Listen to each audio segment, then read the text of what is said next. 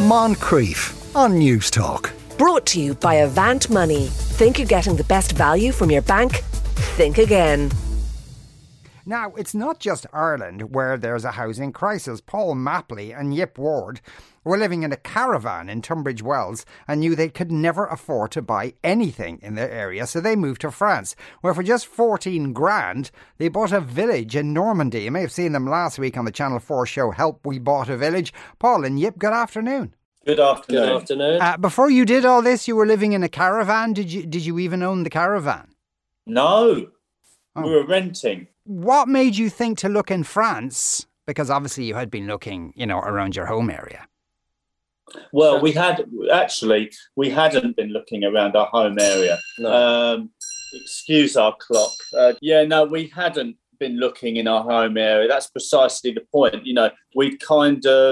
We'd never ever entertained the idea of being able to buy in our area.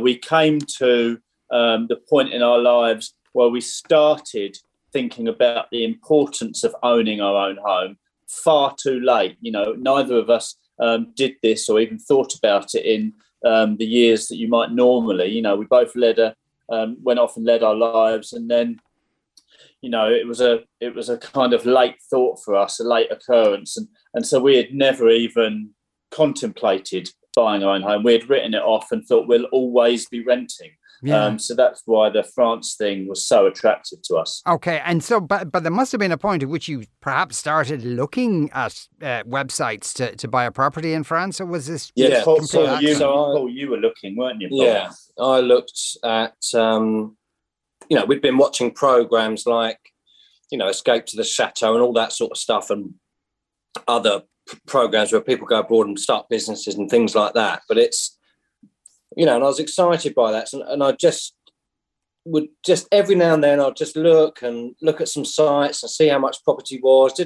No particular region, just anywhere, just to see. And it was just dreaming. It was just a dream. It was like, wow, we didn't have the money. No, if we could just get sort of 20,000 together, 15, 20,000 quid together, we could, and then there was the question of, well, okay, so if we bought a house, we've still got to try and earn a living and all that. So it was just dreaming, really. That was it. And then it was only purely by chance that I was talking to a friend of ours who I hadn't realised she'd bought a house here. And she said, "Why are you looking?" And I said, "Well, not really." I said, "We can't really afford it." I said, "But it'd be something we'd like to do in the future." And she said, "Why don't you go and have a look at my place and see what you think of that?" And that's how it all came about. Okay. She'd only purchased that 4 weeks previous to this conversation that Paul's talking about. And she bought it on a credit card as a surprise for her husband. So that gives you an idea straight away that she was able to buy a property outright on her credit card. That's how cheap it was. Yeah. And he's a really busy man, got a really good job, very busy. And it just was too much work for him.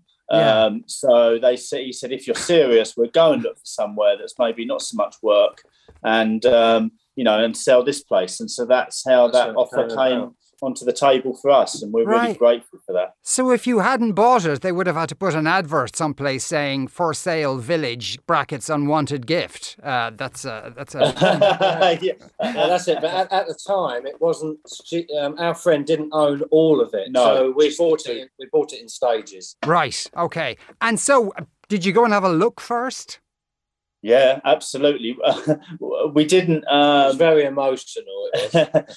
Yeah, we did. So that conversation, within a week, we'd already booked a shuttle crossing across and came here. Before we even got to the house, we only saw the roof and the area it was in, and we were sold instantly. Yeah. It's a stunning area. And so obviously we kind of continued and looked around the property, and it was a complete state. It had been derelict for 25 years, 20 years, something like that. It was a no-brainer. As soon as we both came down the stairs from looking upstairs and in the attic, we both just said, this is a no-brainer. How exciting. Like, let's go for it. For again, just touching on the coming from the caravan, to here, and there's we're in with a slim chance of owning this property. It was like, wow. It's just quite incredible, and actually to think back, you could still get quite emotional. We do frequently. It still feels quite like someone's going to come and take it back and say, "Right, boys, holiday's over." Yeah, we kind of have imposter syndrome, but it's a funny thing because we do feel very overwhelmed still. We're very grateful. I like the fact. I do love those feelings of gratitude. And I wonder whether we have that in such abundance because we come from where we come from. We don't come from families where there is always an inheritance or there is always a property passed down. That isn't us. We never come from that. And like I say, we'd written the prospect of owning a property off. It was never on the cards for us. And so to be where we are now and own a small hamlet is ridiculously dreamlike. France really came through for us. Oh, absolutely, yeah. Yeah, and when you first saw it, were there any of the cottages that were habitable while you kind of worked and tried to do the rest up? No. So the first, like Paul said, the first purchase was the 2 cottages, of which one was the nearest to livable, but it was not livable. It was filthy. It was like a London squat. It had no proper electric. Paris squat. Or Paris squat, maybe. So it had no... it had electric, but the electric... I think there was one light fitting in here when we came in. And there was only electrics downstairs, but the wiring was probably about 85 years old. So it was very dangerous. So, and the water wasn't connected. It was... it wasn't livable. So we stayed at a friend's house, didn't we? Yeah, while we were getting it together, weren't we? But it came together quite quickly, Yeah. Did it? Yeah. When you're buying in France, it can be a lot of bureaucracy and sometimes tradespeople aren't maybe as quick as one would like. Did you encounter some of that? Well, I suppose we were fortunate in as much as we didn't really have to wait for a lot of tradespeople because we don't have the money to pay tradespeople, so we've done everything ourselves. Okay. 98% of it. We had a really good guy do the roof, Paul, didn't we? Yeah, and we met a couple, didn't we? Oh, lovely couple, yeah. They did our plastering for us. They did some plastering because, we can both do lots of things, but plastering is definitely not for me. Well, you tried plastering. I did a little bit. The window reveals, and they were fine. They were in keeping with the house. Put it that way. But fine. That really hurts. Fine. So, how was it? Can I ask? How was it? How was your French? Were either of you, both of you, French speakers at all? Non-existent. Yeah, It was when we got here, but you're getting better with your French. Yeah. But no, when we arrived, we spoke 2 words each, and that was hello and goodbye. We could get some pastries out of the patisserie. Oh, we'd stretched to that, didn't we? But yeah, that was really, really tough. It's been the biggest challenge, really, despite all this. What you see on the. The buildings, that's a challenge in itself. But actually, the language has been the biggest challenge. Yeah. I would imagine. So what stage are you at now in terms of, beautifying everything? Well, in terms of...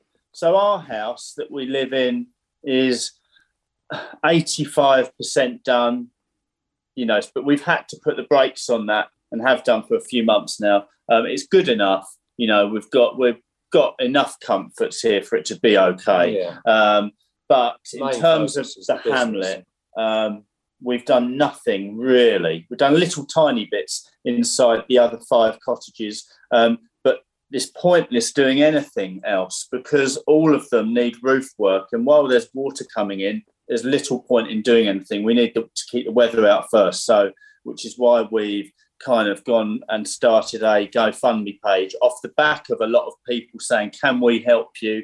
Can we donate? There's so many beautiful, wonderful people. It's been amazing, the response. Yeah, it's been amazing.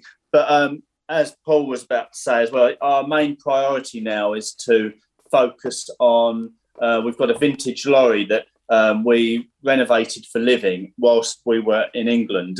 And so we want to rent that out, put it in the paddock, rent it out. It doesn't have any bathroom or kitchen facilities in it. So we're in the process of converting the pig shed that we found under 25 years of brambles, and we're converting that and turning it into a kitchen and bathroom facilities for the people staying in the lorry. So we're weeks away from finishing that. We're hoping for about 5 weeks' time for opening. Yeah, and so hopefully that will start to bring in some funds to help plough the money into a cottage at a time. Hopefully get a cottage done at a time, start renting that out, and for the funds from that to go into the next cottage. That's the plan anyway. Okay, that's a good plan. Since you've arrived there, and you're there since 2019, as I understand it. We bought in 2019, and we were only coming over for 2 weeks at a time every 6 or 8 weeks. And then we finally made the move, started December 20, because we wanted to get in within the Brexit agreement. Right, okay. And then we moved half of our stuff here in December 2020, and then got stuck in the UK in lockdown for 7 months. So we couldn't bring the rest of our stuff until July 21. That was excruciating. Wow. Okay, God, it was terrible. It was very traumatic. Yeah. And so, during all that time, like, how have you paid for your patisseries in the meantime? Can you make a living there? Well, we've been lucky enough because we came over. One asset that we had in England was a mini digger. So we've come over with that. We brought that over, and we've been fortunate enough to help other people out with similar projects and stuff, because obviously not everyone's got access to that. That's been very good for us. And, we've been able to do the odd day here and there and get some money together and live. And anything over that, we've managed to tuck away and put in our French help restore this village fund. Yeah, absolutely. Yeah. Okay, what's the French for mini digger? Mini Pelle. Mini Pelle. There you go. The French is coming on, gangbusters. You're doing really well. We are the Mini Pelle Messieurs. Wish you the very best of luck with the rest of that. Congratulations on doing what you've done so far. Anytime, John, we can remind that we do have a GoFundMe page. Sure. We really, really appreciate and Instagram and Facebook. If people could go for that. It's called Help We Need to Restore This Village. Okie dokie. Help We Need to Restore This Village. Paul Mapley and Yip Ward, thank you both very much. Thank you so much, Sean. Lovely to speak to you. Moncrief. Brought to you by Avant Money. Think you're getting the best value from your bank? Think again. Weekdays at 2 p.m. on News Talk.